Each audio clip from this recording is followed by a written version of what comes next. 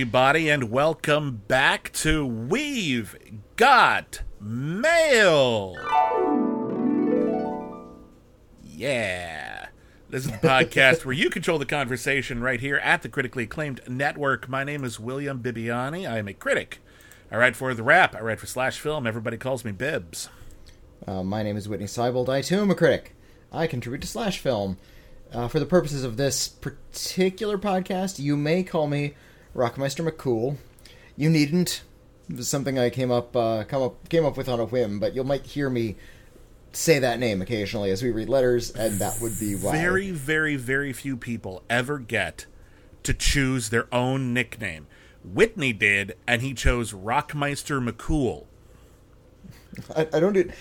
And I think it was something I just made up in the moment. It wasn't like something had been hanging on to since I was a young child. If I'm being perfectly honest, there is an excellent chance I'm part of that. I can't really remember the exact incident in which I think it was on the air, though. I think it was a joke that kind of spiraled out of control.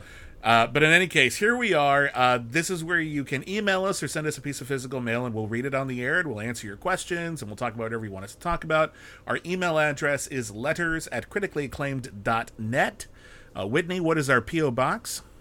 Yeah, you can send us a piece of physical mail if you wish. Send it to the Critically Acclaimed Network, P.O. Box 641565, Los Angeles, California, 90064. And if you want to game the system and make sure that your correspondence is read on the air, the best way to do that is to send us a piece of physical mail. Because if you go to that extra level, if you go to that extra effort, we'll make sure we start the podcast with your mail. And we have a few pieces of correspondence that were in the inbox this week.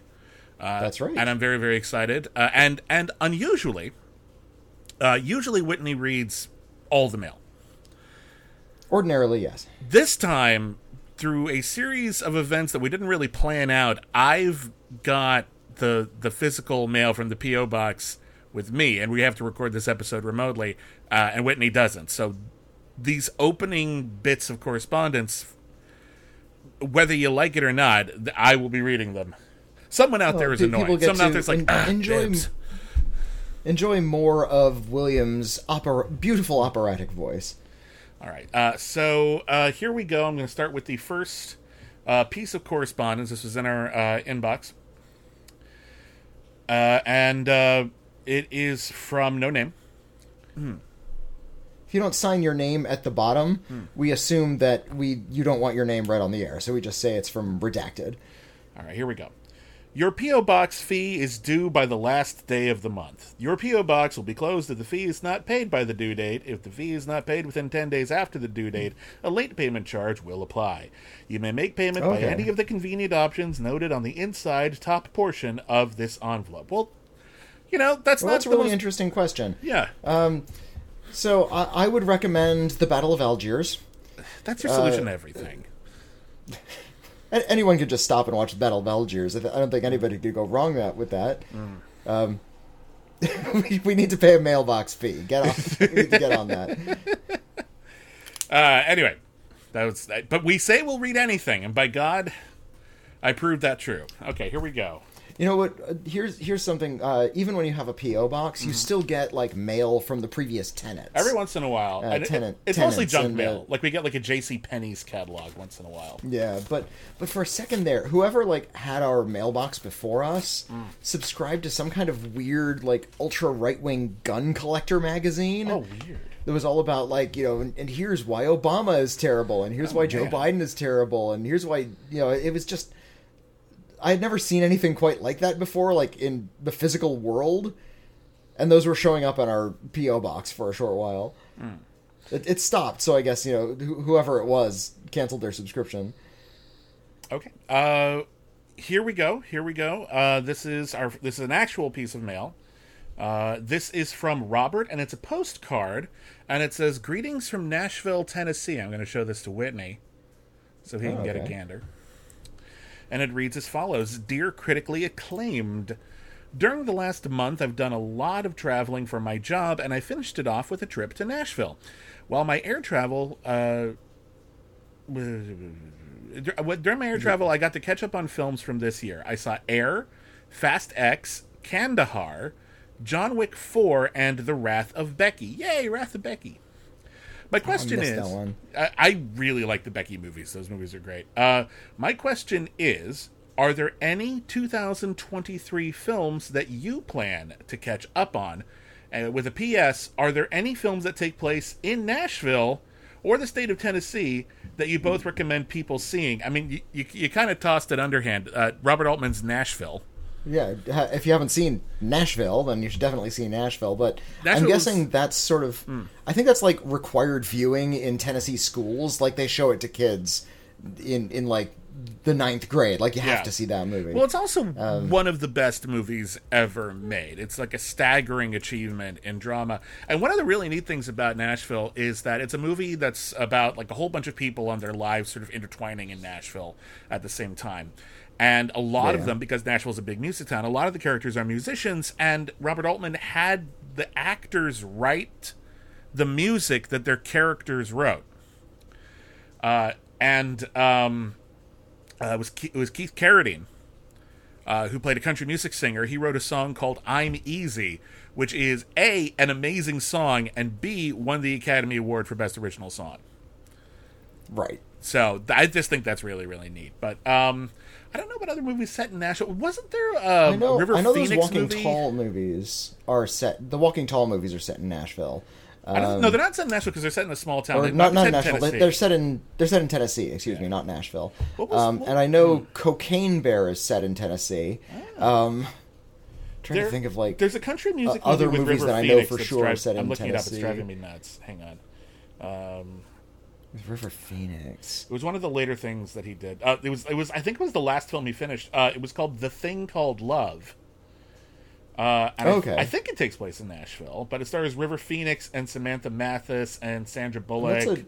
It's a Peter Bogdanovich movie. Yeah, right? and it's pretty good. I haven't seen it in a long time, but it's a solid film.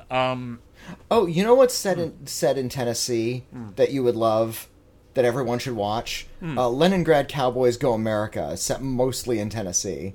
I don't know if it's mostly, but yeah, a big chunk of it is, and that's one of my one of my favorite movies. That movie is an absolute delight. Leningrad Cowboys Go America is wonderful. Yeah, it's the Blues Brothers for the people who are too cool to watch the Blues Brothers. Yeah, there you go. And as for your other question, is there anything that we're planning to catch up with? At the end of the year. Much. I've caught up with quite a few things. I've been trying. And I'm trying to think what some of those where I watched Asteroid City, which I missed when it came out, and that is a wonderful film. I absolutely adored it. Let's see. It is kind of fun because you and I were, we belong to like critics groups and we vote in year-end awards. And we've mentioned this before. We've complained about this before, but they always expect you to have watched all of the movies from the year by like late November or early December at the latest, so you can vote in these awards. And that means the month of November is just this deluge of movies. So many films that you have to catch up on, and we can't. We just can't catch up on all of them. It's just there aren't enough hours in the day. Yeah, it's literally impossible. But we try. And throughout the year, you can't see everything. We try. We try to see as many as we can. We try to see the high profile ones or the ones that we think might be interesting to talk about. So there's a bunch I haven't seen that I really wanted to. I really wanted to see Are You There, God? It's Me, Margaret. Oh, I caught up with that one. That movie's amazing. That's a great movie. Yeah, I kept hearing that one was really, really good. One I wanted to see both of the new Japanese Shin movies that came out this year, because I haven't seen Shin Ultraman or Shin Kamen Rider. Oh yeah, those are Shin Ultraman in particular is one of my favorite films from the last year. I don't know if it's going to make my top 10 or not, because a lot of really good stuff came out towards the end, but Shin Ultraman's great, and Shin Kamen Rider is really, really fun too.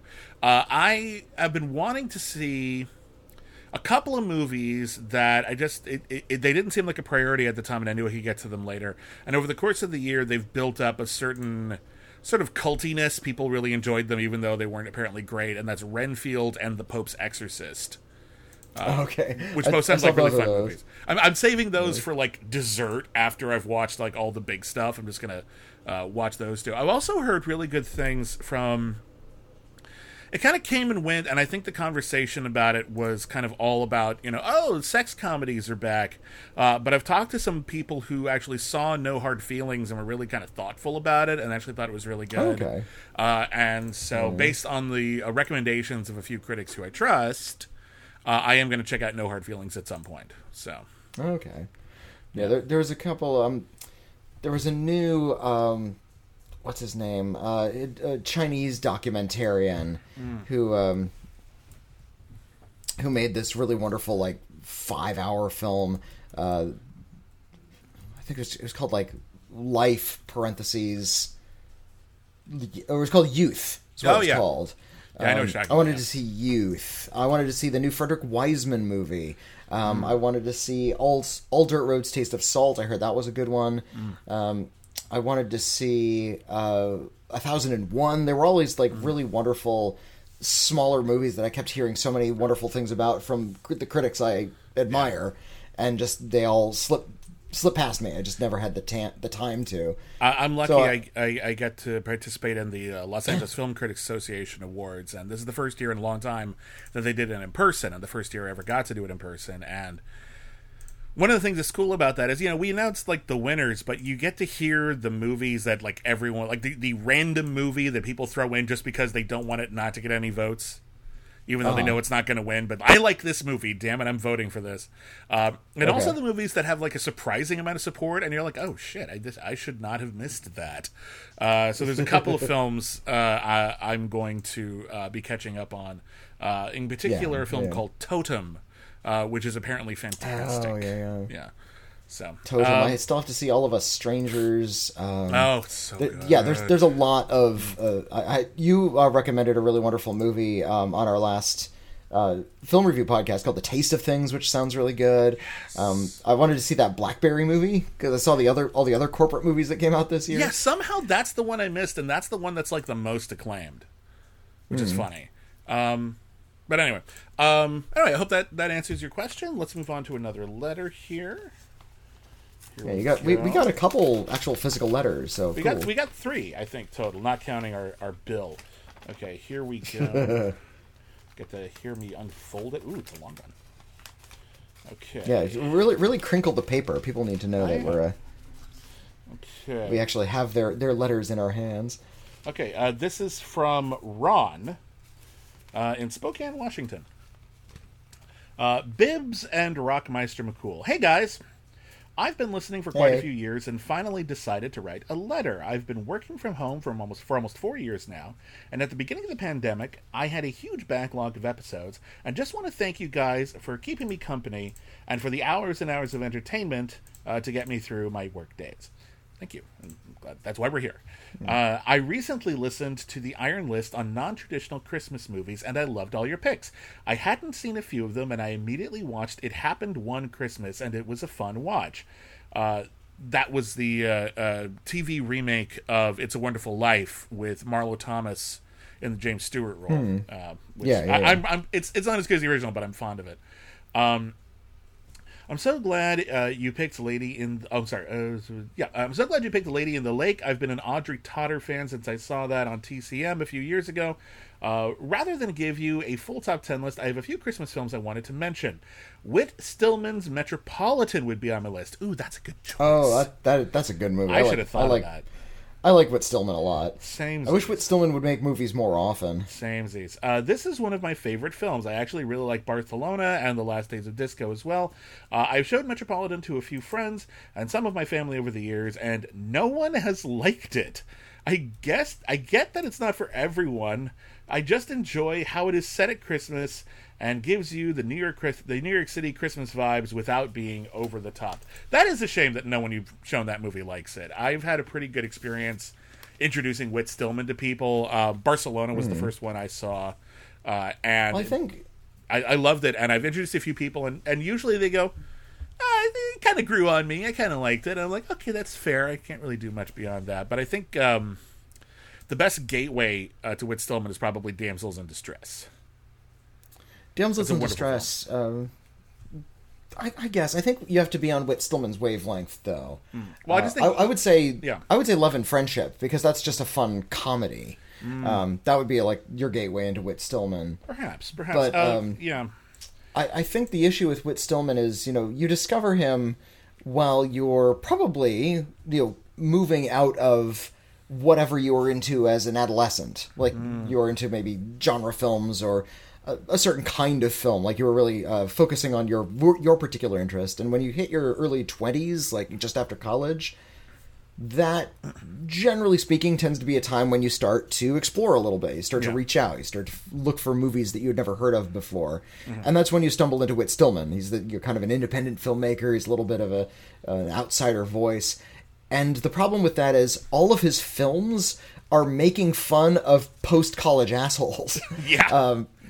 So you might be just the right age to see Whit Stillman, but unless you understand that, he's kind of making fun of you a little bit, and you deserve it a little bit, then you might not find yourself enjoying his films as much as you might. All right, fair enough. There are some more recommendations here. The second film is a movie I grew up on called Emmett Otter's Jug Band Christmas. I've seen that. I saw it when I was 4 or 5, and have watched it almost every year since. Love the songs in it, and although it's not quite as good as I remembered as a kid, I have to watch it every year. I didn't grow up with this one. It's one of those things I kept hearing about, had a bit of a cult vibe. I finally saw it. It is adorable. It is super adorable. It's still not like my fave or anything like that, but that's a very cute film. The last film I will mention is Remember the Night from 1940. I saw this for the first time last year. Barbara Stanwyck is arrested for stealing at the start of the film, and Fred MacMurray plays the prosecutor, and the trial gets delayed until after Christmas, and he feels bad about her spending Christmas in jail, so he takes her home for Christmas, and it's a fun film, and after their much darker turn in Double Indemnity, it's great to see them together in a lighter, more upbeat film. Remember the Night has actually, like, a pretty decent following amongst the Turner Classic Movies crowd. It's never quite gotten mainstream like, It's a Wonderful Life or Miracle on 34th Street or Shop Around the Corner, but there's definitely a contingent of people who think that movie is just the best. So cool. Okay, I lied. One last movie. I was curious if you guys have seen Don't Open Till Christmas. It's an interesting little British slasher. The Vinegar Syndrome release is great, and the extras are more interesting than the film itself. Have you ever seen Don't Open Till Christmas? No, I was just looking it up because that's one of those films I always saw like on the video store shelf, but never had the temerity to actually rent. I've seen Don't Open Till Christmas, and Don't Open Till Christmas is a fascinating mess. If you look into the production of that movie, it's amazing it got finished. Like, there are whole chunks of it that were, like, made in a different way or with different ideas behind it. The movie is just a huge jumble. It doesn't make any sense whatsoever, but it is weirdly fun, and I would recommend people see it if you keep in mind that I'm not a big fan of saying, like, it's so bad it's good, but it's really quite bad, and yet it is really quite entertaining. Like, it's weirdly incompetent. That's the way I put it. Yeah. When people say so bad it's good, it means they recognize that it's of low quality, but they still find it entertaining for reasons beyond the earnest. Yeah. All right, and one little P.S. here. P.S. Vestron Video released a Blu-ray set last year of Silent Night, Deadly Night 3 through 5, with tons of special features. Thanks, guys. Ron from Spokane. I heard about that set, and I've been meaning to pick that up, actually, because I've actually, even though I've done, like, a lot of stuff in the realm of reportage and reviews of Christmas horror movies, I've never seen Silent Night 3 through 5. Or Silent Night Deadly Night. Those sequels are fascinating. I'm a big fan of 4. Silent Night Deadly Night 4 Initiation, which is not a Christmas movie. It takes place like at December, but it's more about like this oblique Wiccan holiday that they made up for the movie, and it has like roach and snake cults in it. Yeah, it's pretty wild. It has some really awesome special effects by Screaming Mad George. Sorry about the sound effects. The last piece of physical mail we have is a package. Oh, all right. And there's one that says, read this first. It's from Robert. If my Wait, Robert? calculations are correct, you are reading this first. If you recall a previous year, you got to decide between two gifts to open, and you get to do this once again, and we get to listen to your live reactions. Happy holidays. Oh my goodness. Okay, so unfortunately, Whitney isn't in the room with me, but we are on video, and he can see what I got here. So let me open this up. And Ooh, boy, they're we both got gift package. wrapped. That's nice. Exciting, Okay. so exciting. Okay, so there are two gift wrapped items. One is kind of candy cane gift wrap. One has Christmas trees on it. And this is lovely, and you did not have to do this, but thank you. This is very kind. Whitney, I'm going to let you pick since you're not here. Do you want the candy cane? They're or not Christmas labeled. trees? Okay. No, they're candy cane or Christmas tree. First of all, thank you. This is very sweet. You don't have to send us gifts, but it's incredibly flattering. Yeah. Yeah, William's on camera here. I want you to open the candy cane one. Candy cane first. one will be Whitney's. Okay. Here we go. I'm going to try to move this a little further away from the microphone so it's not too... No, get that. Those good tearing Just sound the effects one right for up people close. Here we go. Oh, I think Whitney got a good one. The Munsters' Scary Little Christmas. That is so Whitney. That is a great... Ooh, that worked out good. Wait. Hold up the picture again, because Yeah. that looks like it's not Fred Gwynn on the front. Is that from like the Munsters Today? Hold on, I'm looking here. Was that the Munsters TV series, like the reboot I think it is. from the late It doesn't 80s? say Fred Gwynn on it. Hold on. Get ready for some holiday spirits as the first family of Fright celebrates the season in the quirky and hilarious 2-hour TV movie, The Munsters' Scary Little Christmas. Eddie Munster, played by Bug Hall. Yeah, this is not the same cast. Bug. Oh no! Mrs. Transylvania and clearly doesn't think it's the most wonderful time of the year. So the rest of the Munsters, Herman, played by Sam McMurray, Lily, played by Ann Magnuson, Grandpa, played by Sandy Barron, and Marilyn, played by Elaine Hendricks, rally to make him enjoy the holly jolly magic that Santa brings. Available on And that's DVD for the not- first time ever. That's not the cast of the Munsters Today. I don't know. Because Lee yeah. Merriweather played Lily Munster in the Munsters Today. Yeah, I don't know. I'm fascinated. I kind of want. This is a new '90s Munsters hole Yeah. that I was not familiar Please, with. please don't call it that. All right, and this one will be mine. It's the one that we had Christmas trees on it. Oh my god. I think this worked out good because this is even more my jam than yours. It's Dolly Parton's Christmas on the Square. Is that a movie or a concert film? I think it's a movie. Here we go. An embittered Scrooge of a woman plans to sell her small town with no regard for how it will affect the townspeople. She just owns the town. I hope Dolly's not the Scrooge, because that I is bad casting. I think it's Christine Baranski.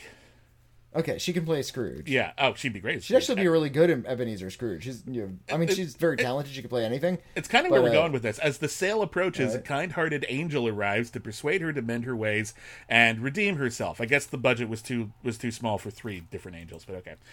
Can music, magic, and memories change your mind? Dolly Parton, Christine Baranski, the late Treat Williams, and Jennifer Lewis star in this Emmy-winning holiday musical. Neat. All right. I saw another Dolly Parton Christmas movie. It was like from the 80s. And I really dug it. It was really fun. Let me see if I can try to bring it up to recommend it to people. But thank you. Those are really, really fun. I'm totally going to watch mine. Dolly Parton Christmas movies. Movies, plural. Oh, my God. There's so many. There's Christmas at Dollywood, A Country Christmas Story, Dolly Parton's Coat of Many Colors. Is that like Joseph and the Amazing Technicolor Dreamcoat, but Dolly Parton?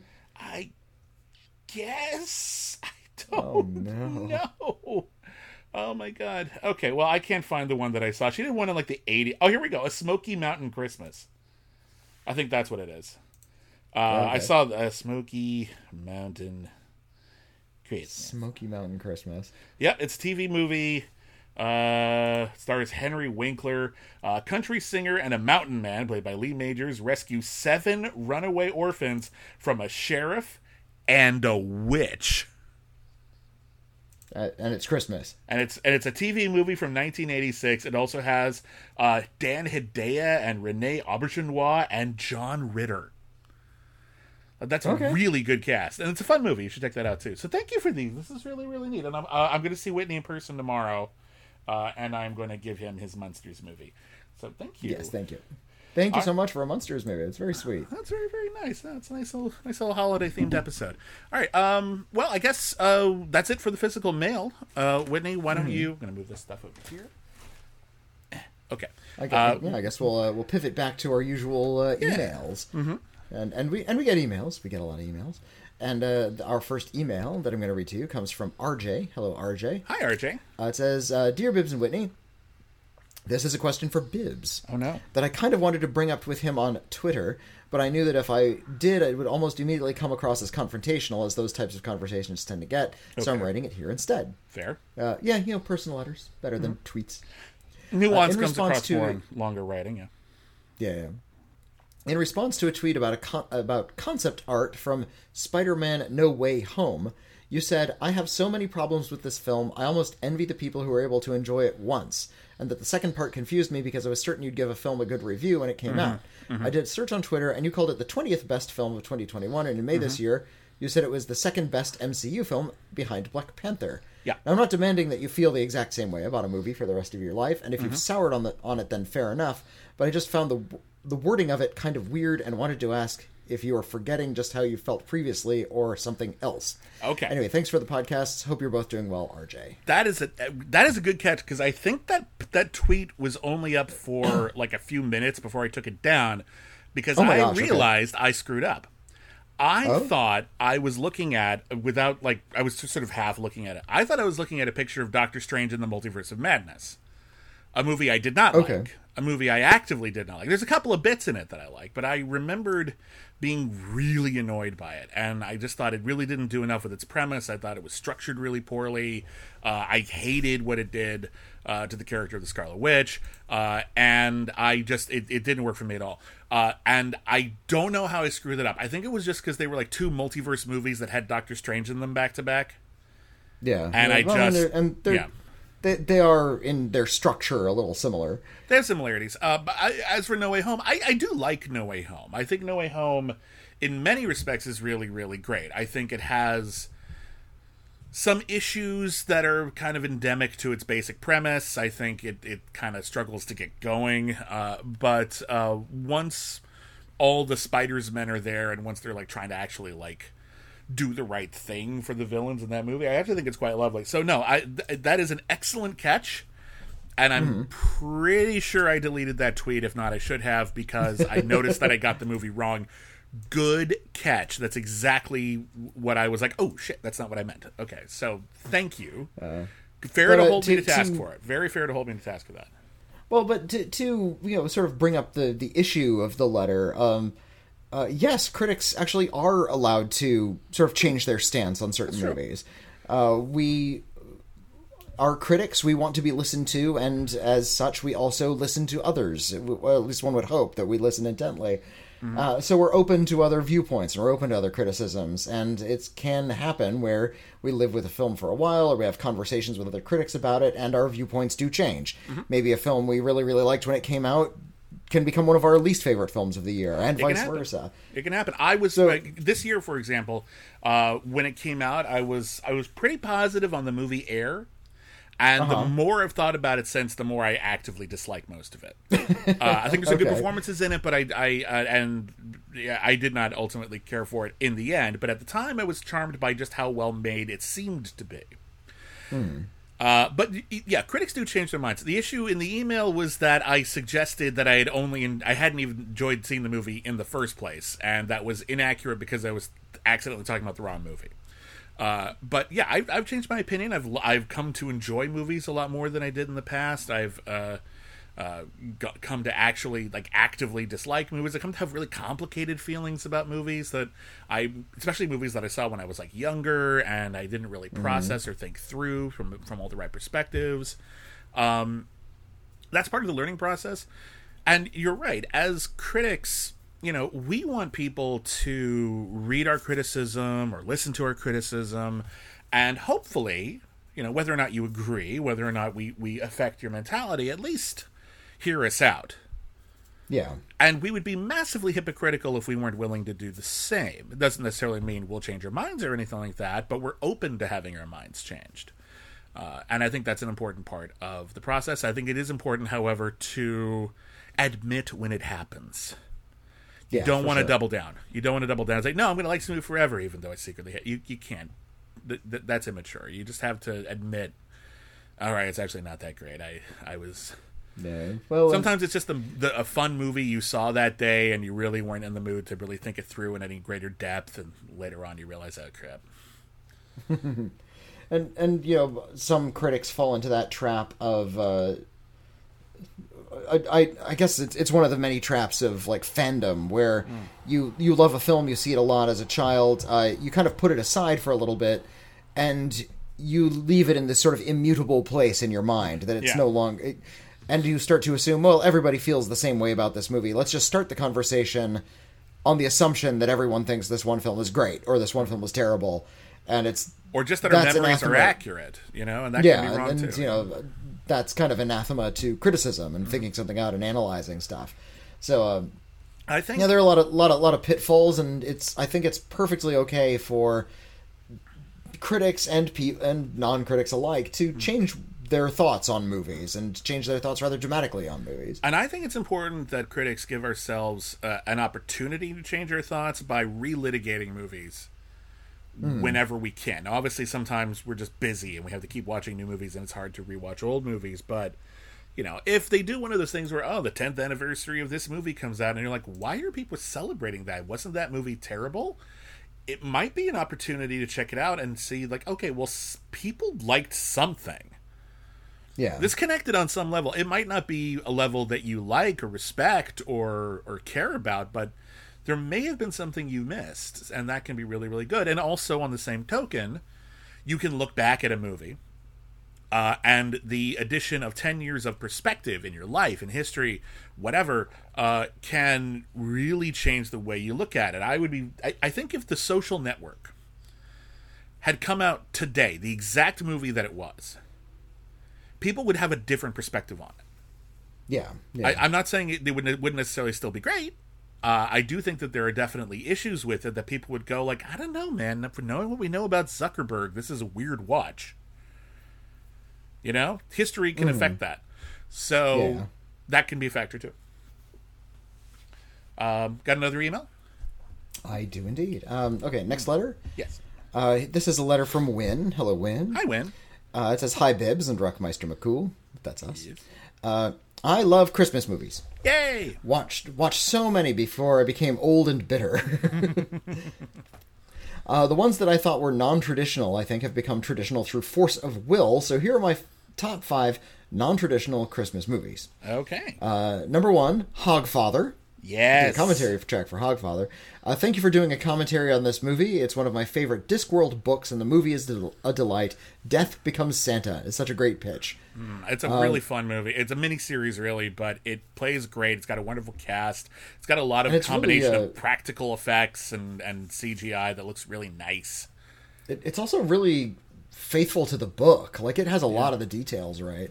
And what's weird is that the book is like not the first book in that series. There's like so much that if you don't read the Discworld books, you're gonna have to like look up bits of it. Like the way that fantasy world Terry Pratchett invented operates. Yeah, they don't really bother to like bring you into it organically. They just dunk you in the deep end, and it works, but it can be a little overwhelming sometimes. But I like that. I think that could be a really fun approach.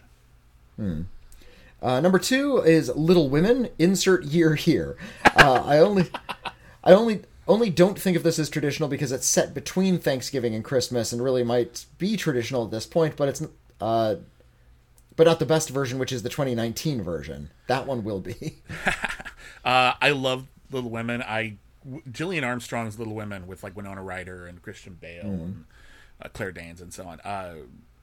That came out when I was like in junior high or something, and it was like my favorite thing.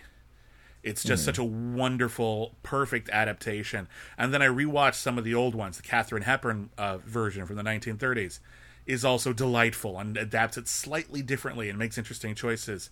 And then Greta Gerwig came along and did another version that is as good, if not better, than the others. Probably better. Like, actually, like, fixed things in the novel while still remaining completely true to the spirit of the novel. And, like, none of the changes are like, hey, wait a minute. It's all like, oh, that's better. Yeah, you're right. That makes a lot more sense. So good.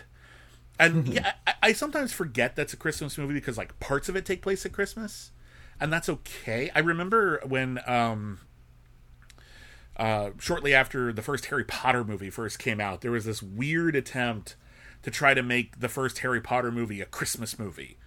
They would, like, show it on the air at Christmas because there's, like, 2 scenes at Christmas. A Christmas scene, Yeah, and I was like, no, don't do that. Don't do that. And now I'm saying don't do that for other reasons as well, but, like, oof, even at the time. Anyway, but great movies. All great movies. Yeah. Number 3 is Joyeux Noël.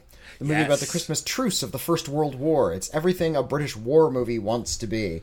That's a beautiful I think film. I did see that one. Yeah, like, it's about, the true story of the Christmas armistice on Christmas Day. The Germans and the British decided to stop shooting at each other. In World War One. Yeah. In World War One, yeah. They climbed out of the trenches and just sort of played together for a little bit. And as soon as Christmas was over, they started murdering each other again. So Yeah. I guess it didn't stick, but at least there was a bit of a ceasefire. It's like, it's kind of magical and kind of sweet, and then it gets real bitter again because it's not a made-up fairy tale story. It's a really terrible story about the totality of the experience, but what an interesting chapter. And it just really highlights the absurdity of war in its construct. Yeah. Like, there's no reason for us to be doing this. We could just stop doing this. Number 4 is Doctor Who, A Christmas Carol. Yes. Most versions of A Christmas Carol are traditional by definition, but the Doctor knows Charles Dickens. Using this story on purpose is such a great idea. I have to respect it. Also, that is, the Doctor knows Charles Dickens personally, like has met him. Yeah, it's true. Also, what they did for the Ghost of Christmas Future is probably my favorite version of that part of the story. What era of Doctor Who is this? Because the show's been on for like 60 years. That was the Matt Smith era. There's been a tradition in Doctor Who, especially since the Russell T Davies years, to do a Christmas special. It's usually like a big event in some kind. Well, maybe we'll introduce a new character, or just it'll be like kind of more ambitious. There was a really wonderful one with Kylie Minogue as a guest star that was like a Starship Titanic episode. Just delightful. And also, but it was also like the Poseidon Adventure, so it was really great. But that Christmas Carol is easily the best Doctor Who Christmas special, and I cry like nobody's business every time I watch it because it's really sad and it's really beautiful and it's also really, really funny. That one works great. Like, I love that. I could not recommend that more. I love that movie, TV movie, whatever. Yeah. And number 5 is Edward Scissorhands. Tim Burton directed a fairy tale about how snow was created. You don't get more Christmas than that. The ones that used to be non-traditional are now are because of fans are The Nightmare Before Christmas, Die Hard, and Gremlins. I assume this is coming out in mid-December. Have a great Christmas. Win. Thank you. Happy holidays to you too. And I love Christmas movies, and it is interesting how the Christmas movies that were seen as kind of like, a little risque, a little like, oh, can you really do a Christmas movie with monsters? Is that allowed? And now we're like, yeah, that's one of our favorite Christmas movies. We like that one. So, well, I talked about this recently, about how Bob Clark's film A Christmas Story was meant to be like an anti-nostalgia film. It was about how you look back on your childhood experiences at Christmas time, and it's actually all about how petty and unhappy everybody really is, and how Christmas is really this kind of corrupt time of greed and backstabbing. And yet it turned into something really traditional, and to the point where they have made musicals about it, and they have marathons of it on Christmas Day. It's like, this is supposed to make Christmas look gross. Yeah. It's not supposed to be a warm film. It's about how everything falls apart. It's a chaos movie. What's that? But there it is. There's like a Twitter meme that's it's like Tech Bros rejoice as they finally create the chaos bomb from the science fiction movie Don't Make a Chaos Bomb. Right. Just over time, and just familiarity. It doesn't. Everyone always says familiarity breeds contempt, and that's true. But familiarity also breeds familiarity, and with familiarity comes just not taking it seriously. And I guess that's kind of contempt. Yeah. Contempt is sort of like that, but it's just like, yeah, it's just there. It's in the corner. I don't even notice it anymore, you know. And it could be the most horrible thing in the world. So yeah, it's weird how that happens. Anyway, here's another letter about our Christmas list. Okay. This comes from Luke. Hello, Luke. Hi, Luke. Hello, gentle fellows of my heart. Oh, thank you. I was so happy my suggestion for non-traditional Christmas movies got picked in the latest Iron List, so thank you to fellow Patreon voters. Yay! Which I will admit was more than a little self-indulgent on my part, because I love odder Christmas movies as much as I do the standards. Plus, for the past 5 years, my friends and I get together to wrap presents and watch non-traditional / weird Christmas movies, and I wanted to add some future options. Now, a couple of quick notes. I don't remember how I found this out, but I have a coworker who is a lifelong friend of David Steinman, the director of Santa's Slay. Hey! That is SLAY. Weird. I immediately asked her to pass along a question of, were all the big name actors from the cold open just you calling in every favor you had? And he said yes. So that explains those big gets for the first 10 minutes. That makes sense. I was very happy Bibbs picked Deadly Games, a.k.a. 3615 Cold Père Noël, a.k.a. Dial Code Santa Claus, a.k.a. Game Over, a.k.a. Hide and Freak.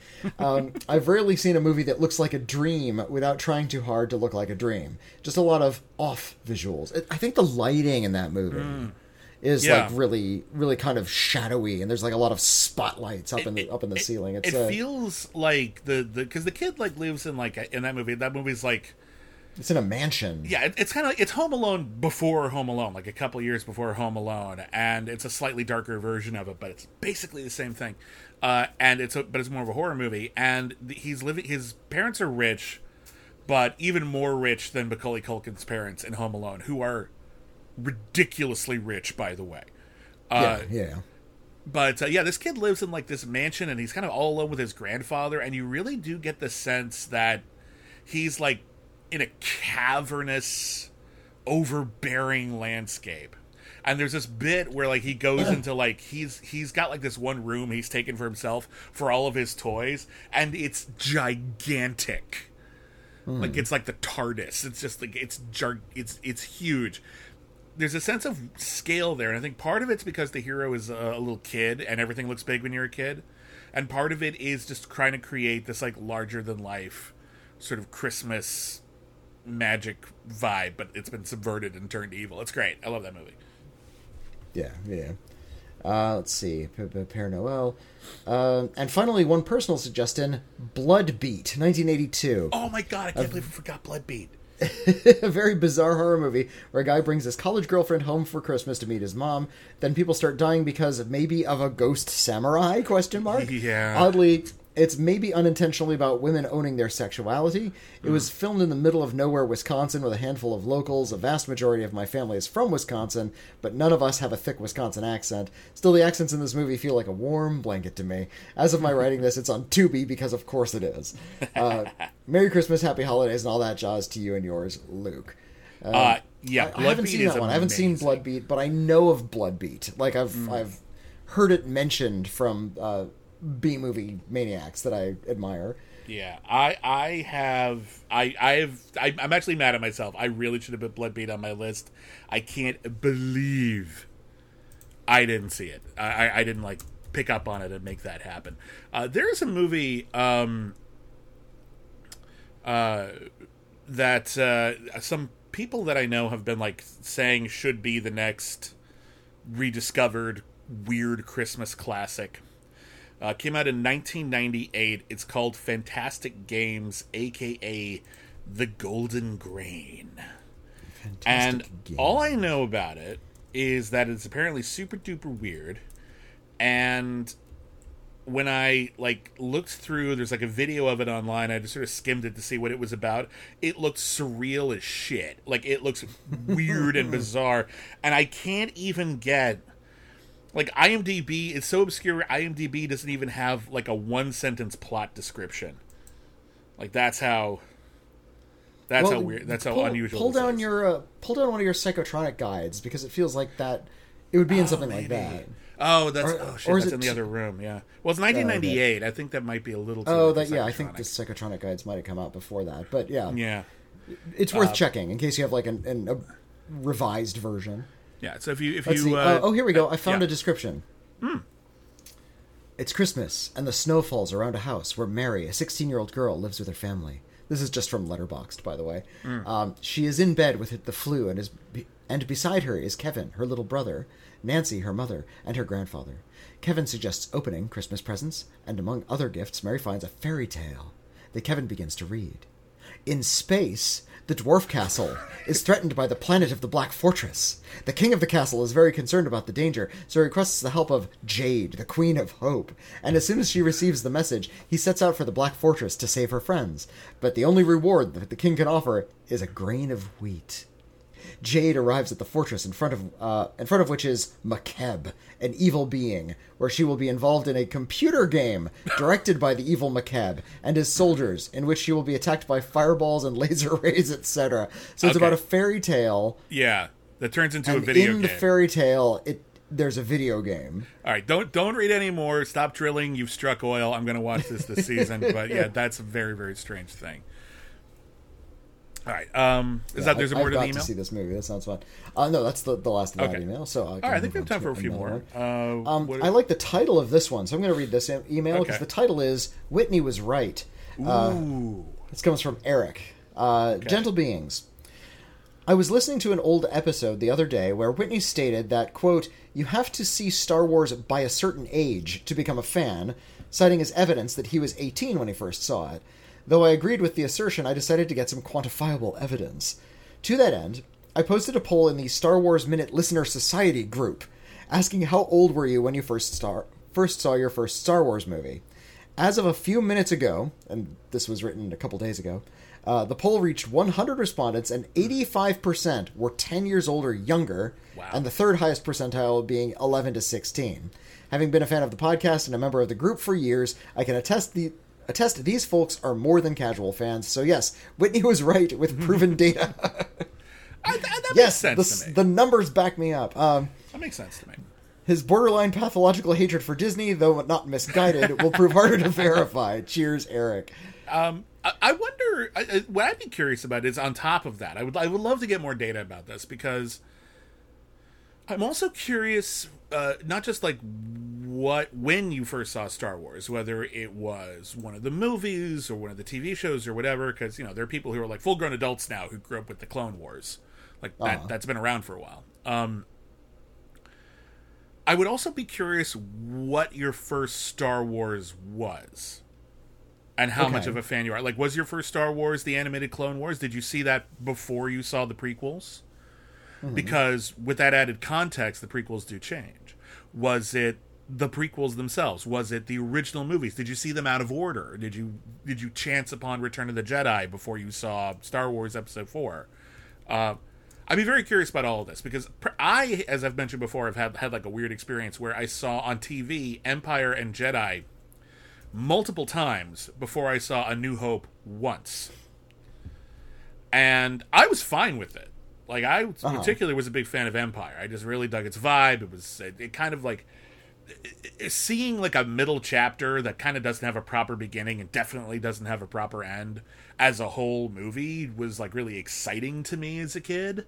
And seeing the beginning after like, I was like 8 or 9 by that point, I finally saw A New Hope, and I was like, yeah, it's okay. It's pretty cool. It's pretty cool. Which one was that? Which one what? Which one was pretty cool? Oh, A New Hope. Oh, okay. When I finally saw A New Hope, because I'd seen Empire and Jedi at least 5 or 6 times each, just because they were on TV a lot. And then, my brother found out I'd never seen A New Hope, and he was like, "What?" And he abandoned me. He was supposed to be babysitting me, and he left, walked to Tower Records, which, by the way, at the time, 2 miles. He walked 2 miles there and back, so that's 4 miles total. So he could rent Star Wars and bring it back to watch it. So he left me alone, unattended, when I was like 8 or 9, when he was not supposed to, because Star Wars, which he saw, by the way, like in theaters when he was like 5. Yeah. which explains perhaps the intense passion. So, but anyway, but then I saw the movie and like, it's okay. And he was like, I walked 4 miles. I know that there's a lot of people who are a lot younger than us who didn't see a Star Wars film until The Phantom Menace came out in the late 90s. And I think as a result, that film, like 20 years on, started to get this really serious relitigation. The Phantom Menace was one of the most hated movies of a generation. I remember how much people turned on that movie. Just this it was hugely successful, and then the backlash was even bigger. It was briefly popular. Like Roger Ebert gave it like 4 stars. No, he gave it three stars. Did he give it 3? Because I remember he was big on it. He gave it a positive review, but I don't think he gave it 4 stars. Interesting. I'm gonna look that up.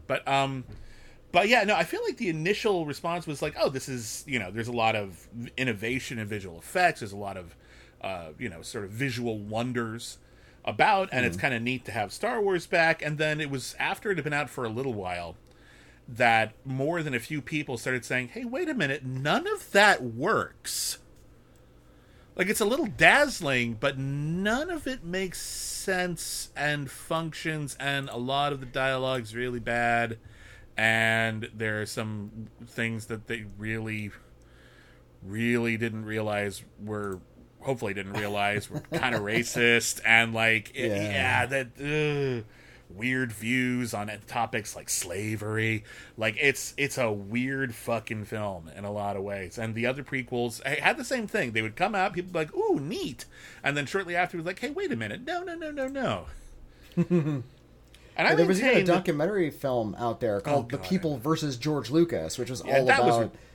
it was all about sort of it was an interesting documentary because it did trace sort of the estimation of Star Wars in the public eye through that period. It came out in like the mid-10s, so it's not it didn't follow up until all of the Disney buying out Star Wars. That wasn't part of the film. No, that hadn't happened yet. No, I remember when that came out, and I knew some people who had been like interviewed for it actually.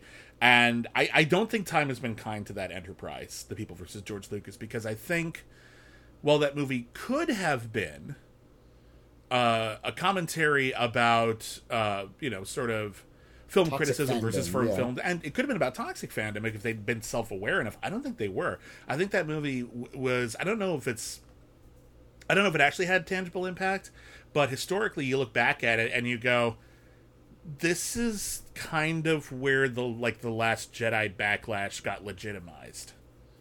Like, that kind of, like, weird entitlement and control over a thing. Because, look, it sucks all you want, but it's a matter of... But there was a vibe over those prequels, and when I was younger and less mature, I was not as aware of how toxic this was. That was, like... George Lucas is a hack, and he really sold out. And honestly, to an extent... He did sell out. He literally sold Star Wars to Disney. But, like, he sold out, and also, you look back on sort of his early career and how much he hated the Hollywood system and wanted to do things sort of a little bit more daring, a little bit on his own, march to the beat of his own drum, wanted to be a lot more idiosyncratic and experimental. Yeah. And Star Wars ruined him. It became such a commercial success that he hasn't made a non-Star Wars film since. Not as a director. I wished he could have. I wish he could write and direct some like interesting non-fantasy films, but he just sort of got trapped by that. I don't know where his headspace is anymore. There's an amazing video essay by Jesse Gender and Aronach that came out a few days ago by the time we were recording this. I love Jesse Gender so much. It's called The Decaying Monomyth of Star Wars. It is nearly 6 hours long, by the way. So, oh my god. So watch it in chunks. There are chapters. It's okay. You don't have to watch it all at once. But it's worth it. Okay, there's such things as being too thorough, but all right. I don't know, man. Who's that one documentarian who makes like 10-hour movies about... Oh, I just mentioned him, Frederick Wiseman. No, not Frederick Wiseman. The guy who does all the stuff for PBS. Oh, you're talking the Civil War guy. Yeah. Not Ed Burns. No, Ken Burns.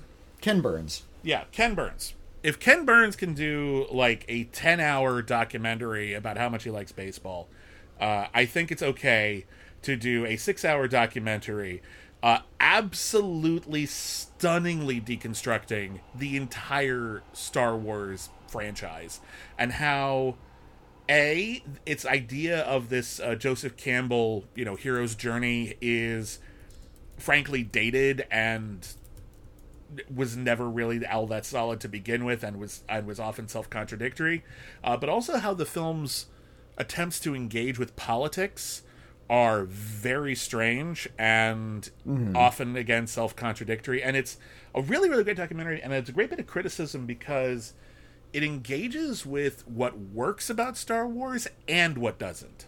Okay. It's very even-handed, I think. I think it ultimately, it gets more critical as it goes on, because it's talking about more and more, controversy and things. But it's a stunning work, and I highly recommend it. It is really, really, really, really good. Yeah, so if you have the time over the holiday break or something, make the time. It's fantastic. But to go back for a second to The People versus George Lucas, I think it does bring up something that is still being discussed and mulled over in the popular consciousness, and it's this idea of ownership of a certain property. This idea that a filmmaker or an artist or a studio, because that's the modern thinking, can make something really exciting that a huge audience likes, and the fans declare that it belongs to them. And not to an artist or a studio any longer, and they demand that it be a certain way. And, that of course has given rise to what you were talking about, this kind of really dark toxicity that you see online a lot, this kind of entitlement that is really horrible. But at the same time, there are a lot of people who aren't toxic or horrible who actually share that view, who feel that a work of art does belong to the people. And I think this is why we need to sort of change public domain laws so things can go into the public domain a lot more quickly. As of January 1st, Mickey Mouse will be in the public domain. Only finally, the Steamboat Willie version. Only the Steamboat Willie version, but Steamboat Killy is right there. Somebody make a horror movie right away. Yeah, the point you bring up about that sort of fan ownership and these are our movies, not yours anymore, is I think that's actually a very straightforward academic archival question that has been framed in kind of a selfish way, because I don't think it's a matter of these are our movies, we own them. You don't own them. I mean, technically, unless they're public domain, you don't own them. But what you do have is access to, at the very least in your memories, a different version. Let's look at what Star Wars did with special editions, for example. Those are the original versions of the movies, and then he changed them in the 90s. And this is actually something that they talk about in the Decaying Monomyth of Star Wars. And it's... What's interesting is that the argument is, George Lucas is the artist. He's allowed to change them, right? But there's a couple of issues with that. One, he wasn't the only artist. A lot of artists worked on those movies. Those were collaborations, and he didn't collaborate with all the original people. And secondly, even if they did, he did it decades later. He's a different person. He's not the, spunky, young, up-and-comer challenging the system anymore. He's now a billionaire. Yeah. He's not the same artist making the same movies, so replacing the special editions, replacing the original versions with the special editions, is, I think, an actual real issue. I think it's an actual real problem. I do think it's bad. Because it's one thing to make them. It's another thing to never release the old ones. To make sure people don't see them. I think that is erasing history. I think that's crap. It's not a matter of ownership. It's about, let's look at the original work of art. Because the original work of art that people fell in love with, the original work of art that won all those awards, is not the one we have now. I don't think it's about, hey, let's take all the new stuff away from them. That's a separate thing. But I do think there are legit, in respect to film history, conversations to have that aren't about taking them away from Lucasfilm. Yeah. It's just, I would like to think some of them are common sense, sort of conversations about history and the preservation of history. But anyway. History, the preservation of history, and popular perception of popular works of art, and how a popular perception and a certain kind of view from a certain kind of fan group, or just from a certain audience in general, can affect the way a film is archived and presented and talked about. And I feel like that conversation is lurking around the edges of something like The People versus George Lucas, even though that's a really kind of crass college kid kind of a flick. Agreed. All right. All right. Well, listen. I think that's is that it for today? Oh, I could read one more. What do you think? Let's have one more. We have one more. All right. Let's do one more. Here's one from Ray. Hello, Ray. I wasn't well enough to make all my usual Christmas cards this year, so I'm sorry I didn't send one this time. But I still wanted to write and wish you a Merry Christmas and Happy Holidays and Happy New Year. Well, thank you. It's very sweet of you. I got a huge laugh when you were talking about Miyazaki's films in the latest episode of Critically Acclaimed and trashed the original English dub of My Neighbor Totoro. That was the dub I grew up with, lol. I own a copy of it on DVD, and to this day, which is actually kind of neat since you can't find it so easily now. I've tried to listen to the newer dub, and it made me viscerally uncomfortable sitting there trying to listen to it as if it just wasn't what I grew up with. Totally willing to accept that my judgment on this is skewed through a thick lens of nostalgia and is in no way based on logical criticism. I'll try someday to give it another chance. I wish you and your families well. Give the kitties treats for me, and thank you for all the podcasts. Much love from Ray, and cheerio. Well, thank you, Ray. Thank you, and I am going to feed those cats in just a minute. Even though it's quite late, I'm going to give them treats. I'm going to say, these are for Ray. I know there's been a lot of controversy over the years, especially as it comes to animated films from overseas. Do you watch the subtitled version, or do you watch the dubbed version? And for many years, and I'm still kind of a hardliner when it comes to subtitles, I try to avoid dubbed versions. It's less noticeable with animation.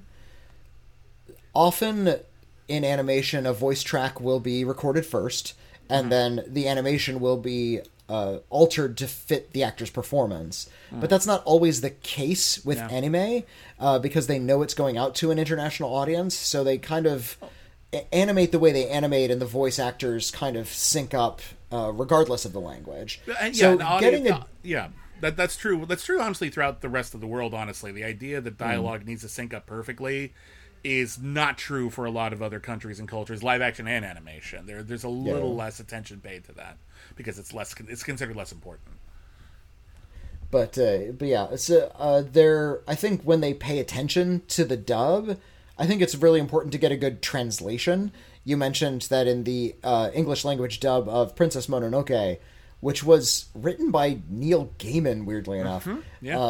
They changed the relationship between two characters in dialogue. Like, rather than being a wife, it was a sister. A fiance, but a sister. A fiance, yeah. Yeah, and that changed and because a lot of the rest of the movie equated the protagonist's relationship to the title character to that relationship, which is only in one scene at the beginning of the movie. All of a sudden, we're associating Princess Mononoke and the protagonist's relationship as non-romantic. Whereas if you're associating it with the original version, you would assume more romance. So there actually is a distinct change, a distinct alteration in the interpretation of the text. Even though it seems small. It's so bizarre that they would choose to do that in the dub. I'm not sure if it was a timing thing or what motivated that decision. But I don't know. But I can understand the need to go back to a bad dub. When I was in high school, I was very fond of a movie, and I gave my VHS away, and I regret this. I lent it to somebody, and they asked, "Hey, could I keep it for a little while longer?" And they ended up keeping it for like 13 years. And then I just never give heard away from a work them. of art that you don't expect to not get back. So I lent them a copy of the 12 Tasks of Asterix. Which I'm a big Asterix fan. I traveled when I was a teenager. I discovered Asterix books that were translated into English. If you are going to get them in English, get the Antea Bell and Derek Hockeridge British translations. Do not get the American translations. They suck. Noted.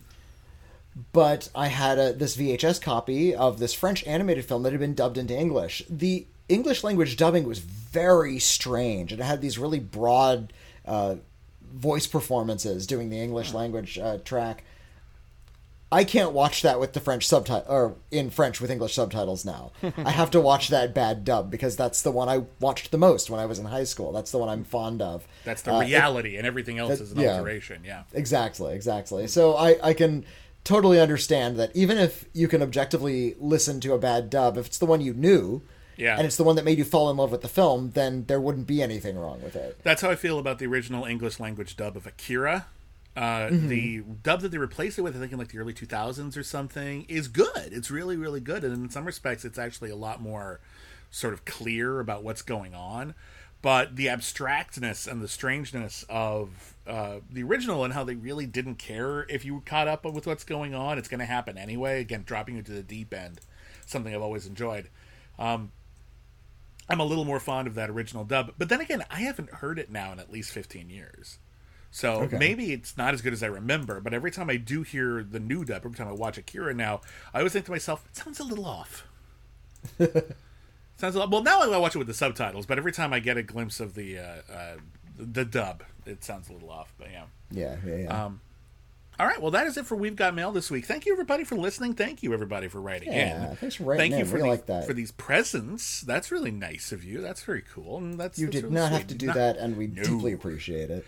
Very, very much appreciated. Thank you so much. And thank you for joining us. Thank you for supporting the show. If you want to write in for a future episode, our email address is letters@criticallyacclaimed.net.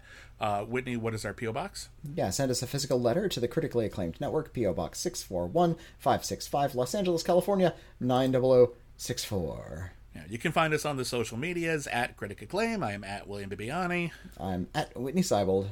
And over at our Patreon, patreon.com/critically acclaimed network, you can get this episode and all of our future episodes ad-free. You have access to a lot of our exclusive podcasts, some of which have like back catalogs of over 100 episodes. So it's like a huge gift that keeps on giving.